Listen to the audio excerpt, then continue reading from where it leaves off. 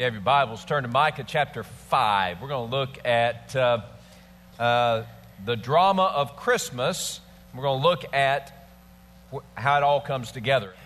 In Micah chapter 5, we see God, through the pen of Micah, giving us the story of Christmas. Now, this is an important passage, and it became a very important passage from the time it was written, about 715 BC, to the time that it was fulfilled, which is about 4 BC. So in between those 700 years, it became a very important document, especially for those who were living without any other prophet speaking. And for about 400 years, the children of Israel had no prophet talking. And so they were kind of in this land of limbo, and they had only these statements from God to them to hold on to. Okay, and so they became very important. Now, we at Christmas, we have our different little things that we hold on to, the things that we remember and the things that we rehearse every Christmas. 'Twas the night before Christmas when all through not a creature was stirring, not even the stockings were hung by the chimney in hopes that soon would be. The children all nestled, all snug in there, with visions of dancing in there. Mom and I had just for a nap. Went out on the lawn, there arose I sprang from my bed to see what was up to the window. I flew threw open and threw up and then something about snow. Twas the night before Christmas, and we remember that. I mean, y'all were doing that by memory, right? I mean, that's pretty amazing. And certainly it's a neat little tradition. I know that I can remember seeing the book, 'Twas the Night Before Christmas, that we had when I was a little child. It was a book, and it was one of those bigger books. It was blue.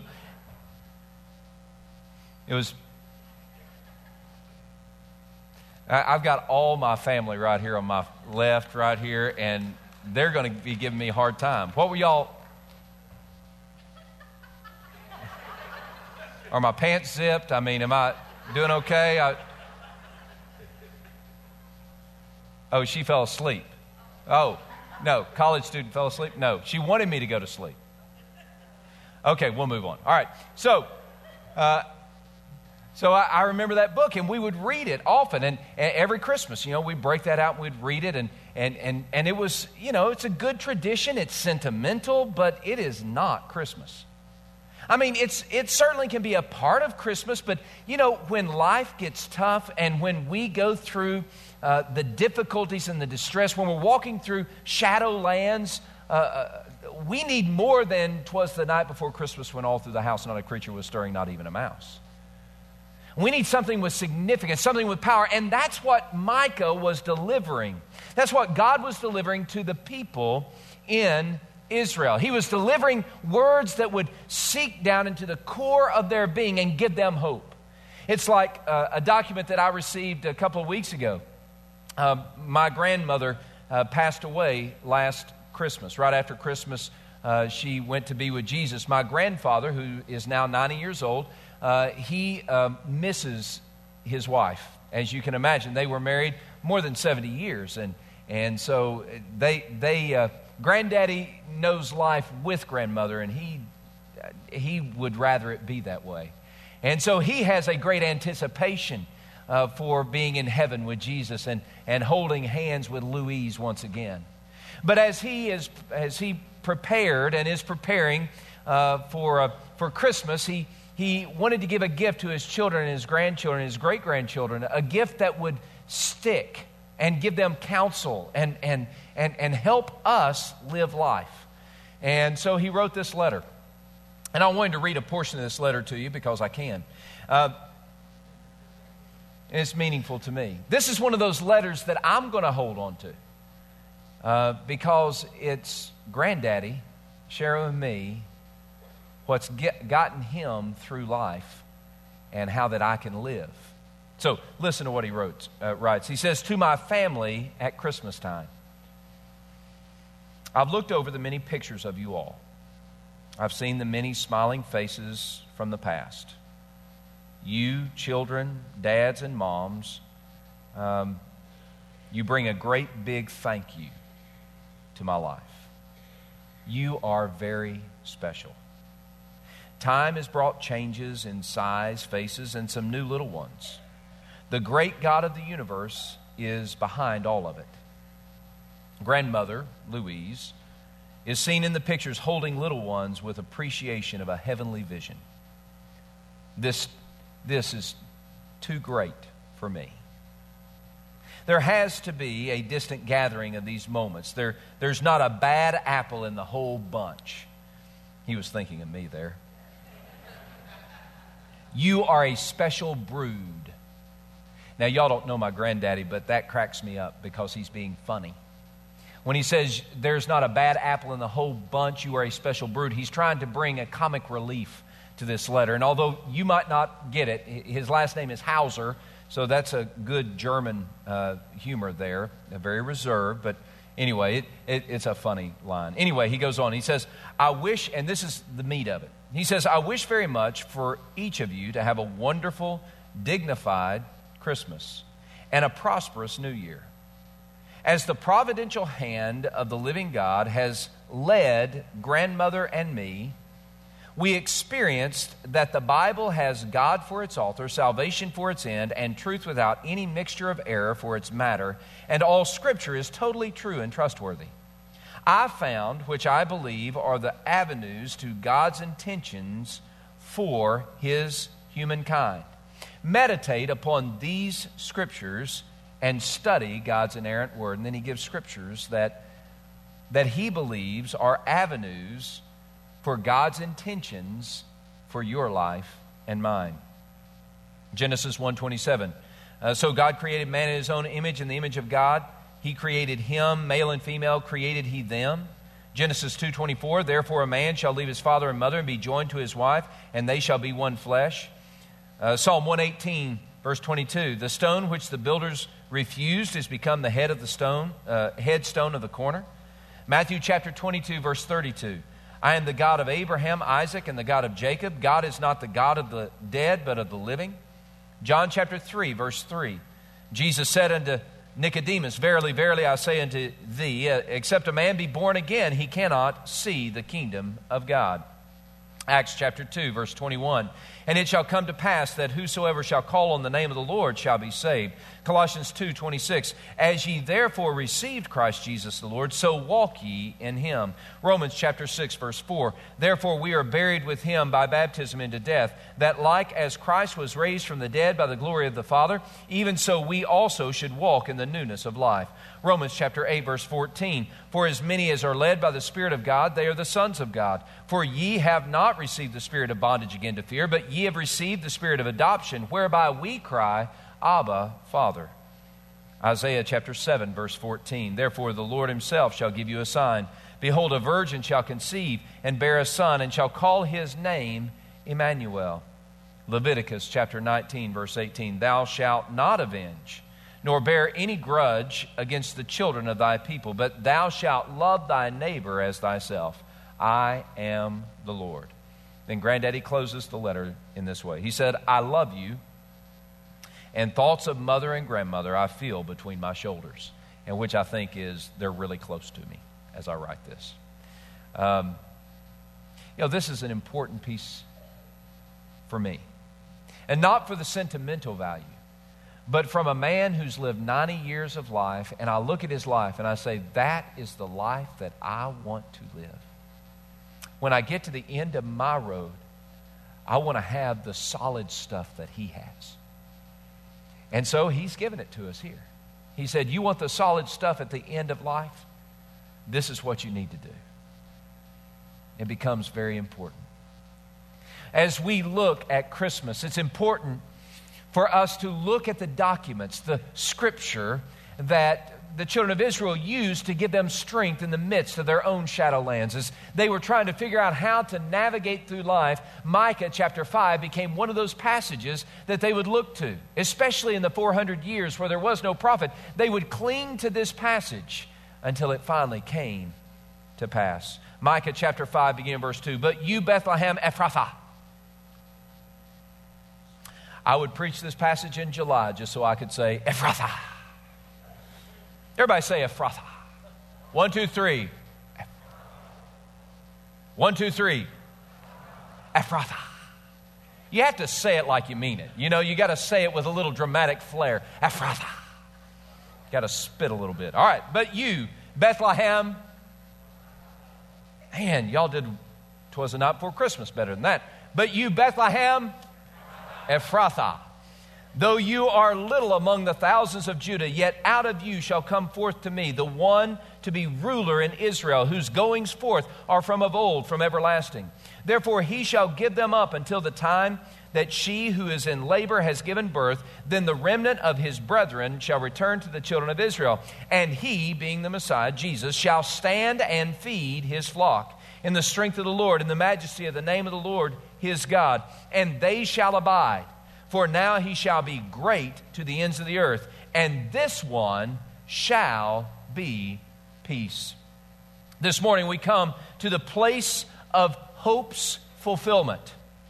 It's not merely the hopes of yesterday fulfilled, but it's the hope of every human heart today. With the coming of Christ, Jesus comes to satisfy the yearning of every human heart. Christmas is this season of hope. It's the crescendo of God's amazing work of love in history. It's the fulfillment of what God promised to the world. And certainly we live in the land of shadows, but Christmas is all about the rescuer, the ruler who has come to meet our needs. Jesus Christ is the ruler of Micah chapter 5. And when we submit our lives to him, then we will be satisfied. Today, Christmas is more than just visions of sugar plums. It's more than chestnuts and lights and sleigh bells ringing. Friends, Christmas is all about God unveiling and unleashing his greatness upon the world. You see, God unleashes his greatness upon the world at Christmas. This is the story of Christmas, that the great God of the universe sends his great ruler to set the world right. We live in a topsy-turvy world. We know that. And Jesus is the ruler who has come, born in Bethlehem, to be great to the ends of the earth. Bethlehem Ephrathah, even though they're small among the cities or the clans of Judah, out of Bethlehem there will be greatness. Out of Bethlehem, God will unveil his greatness to the world. We've heard the phrase, great things come in small packages. And that's what Bethlehem was about. Certainly the great things that God had planned and purposed and patiently, providentially planned came to pass in this small little place called Bethlehem. Bethlehem was small, even insignificant, except for this: God had his hand upon that town so that he might use it as the starting point to unleash the great one who would come. You look in verse 2 of Micah 5, it says that this is the ruler that would come. You look at verse 4, it says that he will be great to the ends of the earth. God is unveiling the great one. And certainly you look at Jesus at his birth and you would think, well, that's kind of a small package as well. And Jesus leaving the throne room of heaven, you would think this is going to be a big, cataclysmic, rattling, shaking, and rolling, but rather it was a quiet birth in an insignificant village to an insignificant family. Born not in a mansion, but born in a cave. The babe born and not laid upon satins and silks, but rather put in a horse trough of hay. And yet, out of the smallness, God invades with His greatness. You see, it's from that small beginning, when we look at it, we see this is something only God can do. It's from that small beginning that God determined to use that place and that person to change the world. And change the world in a universal scope. You remember Luke chapter 2, when the angel appeared before the shepherds keeping watch o'er their flock by night, and the angel of the Lord appeared before them, and the glory of the Lord shone round about them, and they were sore or greatly afraid. And the angel said, "Don't be afraid, for I bring you good tidings of great joy, which will be for all people. For unto you is born this day in the city of David the Savior, which is Christ the Lord." The angel said, hey, listen, this Savior has come. This is the rescuer who has come, and He will change the world. It's universal in scope. Micah said that His greatness will be to the ends of the earth. It's universal in scope, but it's also very personal. It's not just universal, it's personal. See, God wants to take His greatness and apply it to your life and mine. Jesus didn't come to be the Savior of the world in all of its bigness. Jesus came to be the Savior of the world, each person in their own finiteness. Jesus came to invade the shadowlands of your regret. Jesus came to invade the shadowlands of your difficulties. Jesus came to invade the shadowlands of your life and to set your life right. See, Christmas is supremely personal. For that is where God's greatness meets my smallness and changes my life. It's in the person of Jesus that we find a great forgiveness that is greater than even our greatest sin. I don't know how many of y'all have lived with regrets, but certainly the children of Israel, to whom Micah was preaching, they were living in the shadowlands of their own regret. You see, they were under oppression, and they were in dark days, and they were in tough times. Why? Because of their choice in the past to rebel against God led to circumstances in their present that they didn't like, and they couldn't escape. Have you ever been there? Can we just talk for a second? Have you ever made choices of rebellion against God in your yesterday that has influenced in a negative way your today, and it's filled you with regret?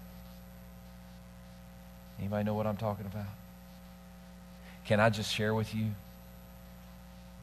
And I hope it's not shocking, but even though I'm a pastor, there have been choices that I've made in rebellion against God in my yesterday that have filled my present with regret today. You know what I'm talking about? And even certain things in my life that I look at and I think to myself, how can anyone ever forgive that? And left in that setting and left in that circumstance, you know where I am? I'm lost. I have no strength. I have no hope. I'm just dwelling in darkness. But that's where God's greatness in the person of Jesus takes over. See, here's the good news, and this is the news that I love to celebrate and declare. And every Christmas, you're going to hear me talking this good news. You see, when we look at the manger in Bethlehem, that cradle moves us to the cross, because at the cross, Jesus came to die in my place upon that cross, where He would take the sin that I had done, the crimes and rebellion against God's holiness that I had done, the greatest crimes I've ever done. Jesus bundles it up in a ball, and He puts it upon Himself, and He dies for it. And He says, now, Eric, here's your forgiveness, greater than anything you've ever done. Here's the great news of Christmas. No matter how ugly I've done things, no matter how great the crimes that I've done. Jesus is the rescuer who offers a forgiveness that will overcome it. Here's the good news. It's that Jesus, the ruler, offers a forgiveness for every regret in my life. And he wipes the slate clean. And he keeps on wiping the slate clean with his forgiving love. I love that. I love that picture because for so much of our lives, we walk around in chains and feeling the weight and the heaviness of our own past, weighing us down with the guilt and the shame of our past. We're like I said Bob Marley at the 9:30 service. We're not like Bob Marley, although we could be. Some of you are like Bob Marley, but we're like what's his name? Jacob Marley. We're like Jacob Marley with in the Christmas Carol, with the chains wrapped around and heavy. It just can't escape the chains that are weighing down on him. And many of us feel like that every single day. We feel those chains wrapped around our soul and we're longing for escape. And the way we find that escape is through Jesus at Christmas, where God unleashes the greatness of his forgiving love toward us here and now. Here and now, be forgiven.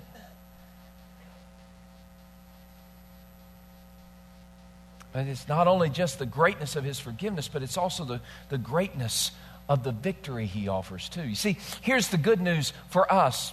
Well, let me talk about the bad. Some of us are living under circumstances that aren't our choosing. And you think about the people that Micah was proclaiming to there in Micah chapter 5. Certainly there were many, if not most, of the children of Israel had rebelled against God, and so now they're living under bad circumstances. But there were some, they're the remnant of verse 3, there are some who were faithful to God. And because their brothers and sisters, because they're the bigger family, other members of their family chose to rebel against God, now the ones who were faithful to God, they're undergoing bad circumstances. Well, that's not good. That doesn't seem fair. That can't be right. Yeah, but think about it this way. I grew up in a house full of boys. I had 3 brothers. And you've heard me, if you've been with me any time, you've heard me talk about Brett. And Brett and I are 16 months apart, Brett and Eric stories. And Brett was always the one who chose the criminal's way. And he's the one who was always rebellious. And I was always the one who was unjustly suffering under the choices that he had made. So here's what would happen. We would, because Brett and I were so close and because his actions and my actions were so tied together, that when he would do wrong, sometimes it was hard for mom and dad to untangle all the actions and the initiatives taken by individuals. And so what would their response be? They would say, you both go to your room until supper. And so I would sit there in the room with my brother. We shared a room. I'd sit on my bed. He'd sit on his bed, and I would begin to complain because I can't believe that I'm undergoing such injustice, that you have made this choice of rebellion, wickedness against mom and dad, and I'm having to pay the price for it. It is unjust. It is incomprehensible. And he would giggle. And then he would do something that I didn't like very much. He would begin to remind me of all the crimes against mom and dad that I had committed that I didn't get punished for. And then he would say something like, oh, just count this as makeup.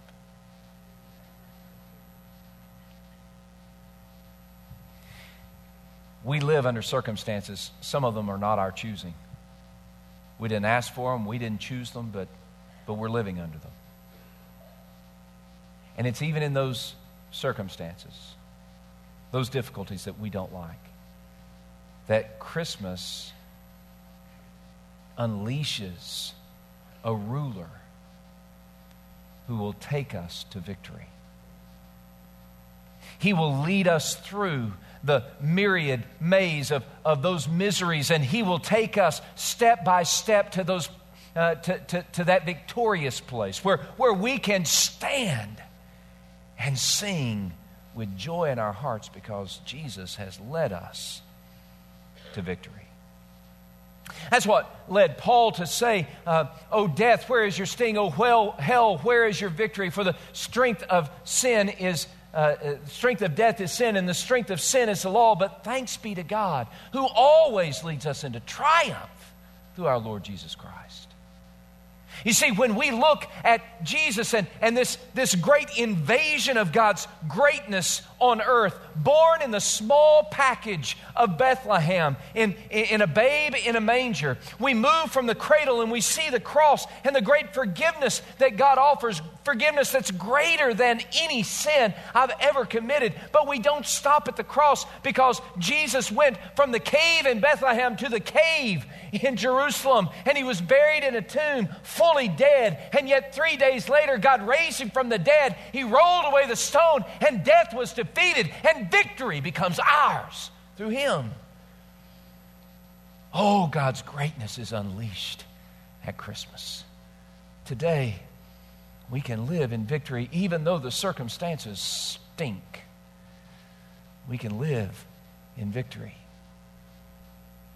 But there's a key to this victory, and there's a key to this forgiveness. You see, the phrase that keeps popping up in verses 2 and 3 and 4 is ruler, king, boss man.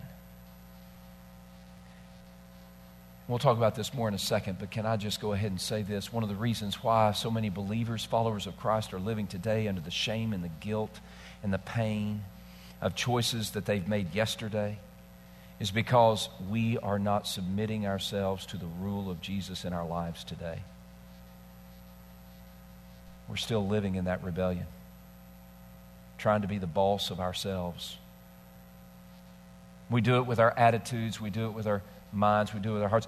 So many of us are living under the chains of circumstances because we have, and this is what we do spiritually. And we church people, we're going to be church people, and so let me talk church for a second. What we do as church people is we decide that I've got all these circumstances, or I've got all this past in my life, so I'm going to start trying to finagle the past of yesterday with spiritual words and codes and phrases. Spiritual exercises, and I've done this, and we'll do it again probably. But what I do is I look at this and I say, the way for me to conquer this past, the way for me to get rid of this chain, is for me to go through the process of some spiritual exercise. And by the way, I am kind of a professional religious exerciser person.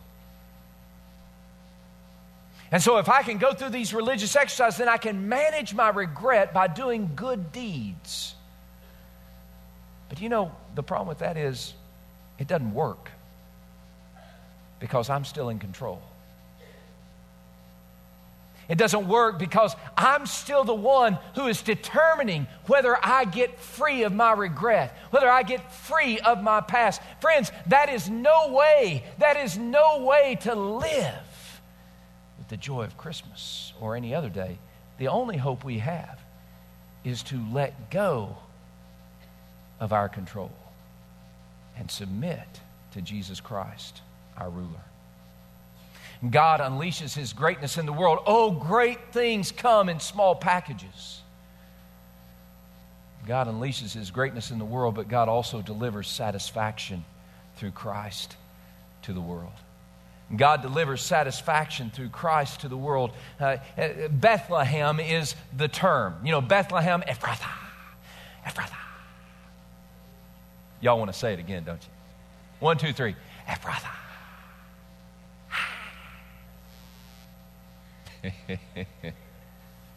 So we have Bethlehem. Now, Bethlehem in the Hebrew language literally means house of bread. Bread is a metaphor, a picture. And throughout Scripture and in the ancient Near East, bread is the staple of a satisfied life. If you had bread, you were satisfied. If you didn't have bread, you were hungry. Throughout the Old Testament and the New Testament, the picture of bread was a picture of a full life and a satisfied life. So here's what Christmas Christmas proclaims, God said, I'm going to put the bread from heaven in the house of bread who will feed the world. Hunger will cease. You will experience a satisfied life. You look at verses 4 and 5. It says, and he, being Jesus, shall stand and feed his flock in the strength of the Lord, in the majesty of the name of the Lord his God, and they shall abide. Underline abide. I haven't talked about this in any other service, but I want to talk about this. Abide means you're just going to dwell there and get fat. I mean, you are going to be so well fed. You're going to be so nourished. You are going to be satisfied. You're not searching around for other ways to get satisfaction because you are satisfied completely by the feeding of the Lord. You abide. You abide, and this one will be great to the ends of the earth. And this one shall be peace. Here's what God is saying to us today. Those who come to Christ will be fed by him. Now, here's the picture. He will stand and he will feed. Now, let's talk about feeding first. Feeding is what we want. We want nourishment for the soul. We want our soul to be satisfied. We want to be filled up and no missing parts within us. We need to be fed. Every person here, from oldest to youngest, we long to be satisfied at the very inner core of who we are. We would do almost anything to escape a dissatisfied life. And the feeding that we look at here in verse 4, it's the feeding of the Lord. It means that he's going to feed us. He's going to nourish our soul. He is going to satisfy our life.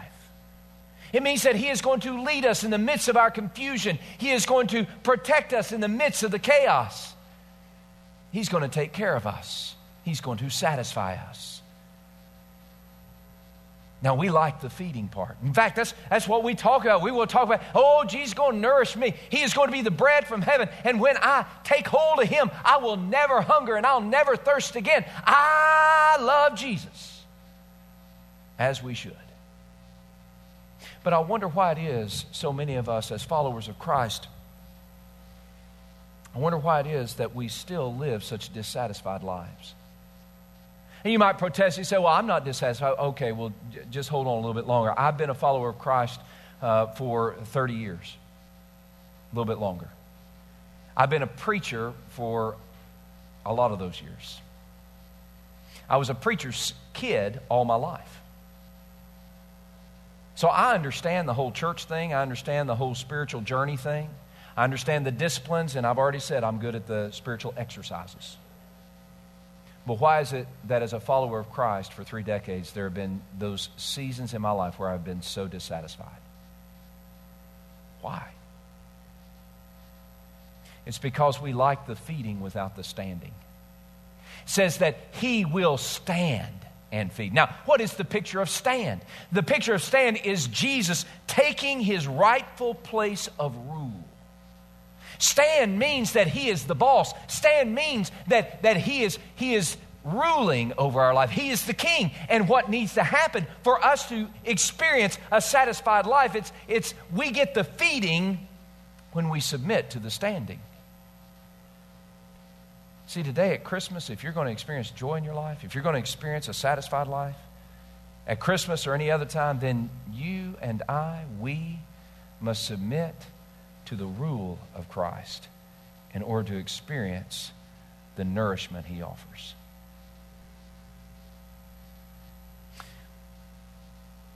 It's hard, though. It's hard because we do live in a culture and time where things around us beg to be embraced so that we might be satisfied.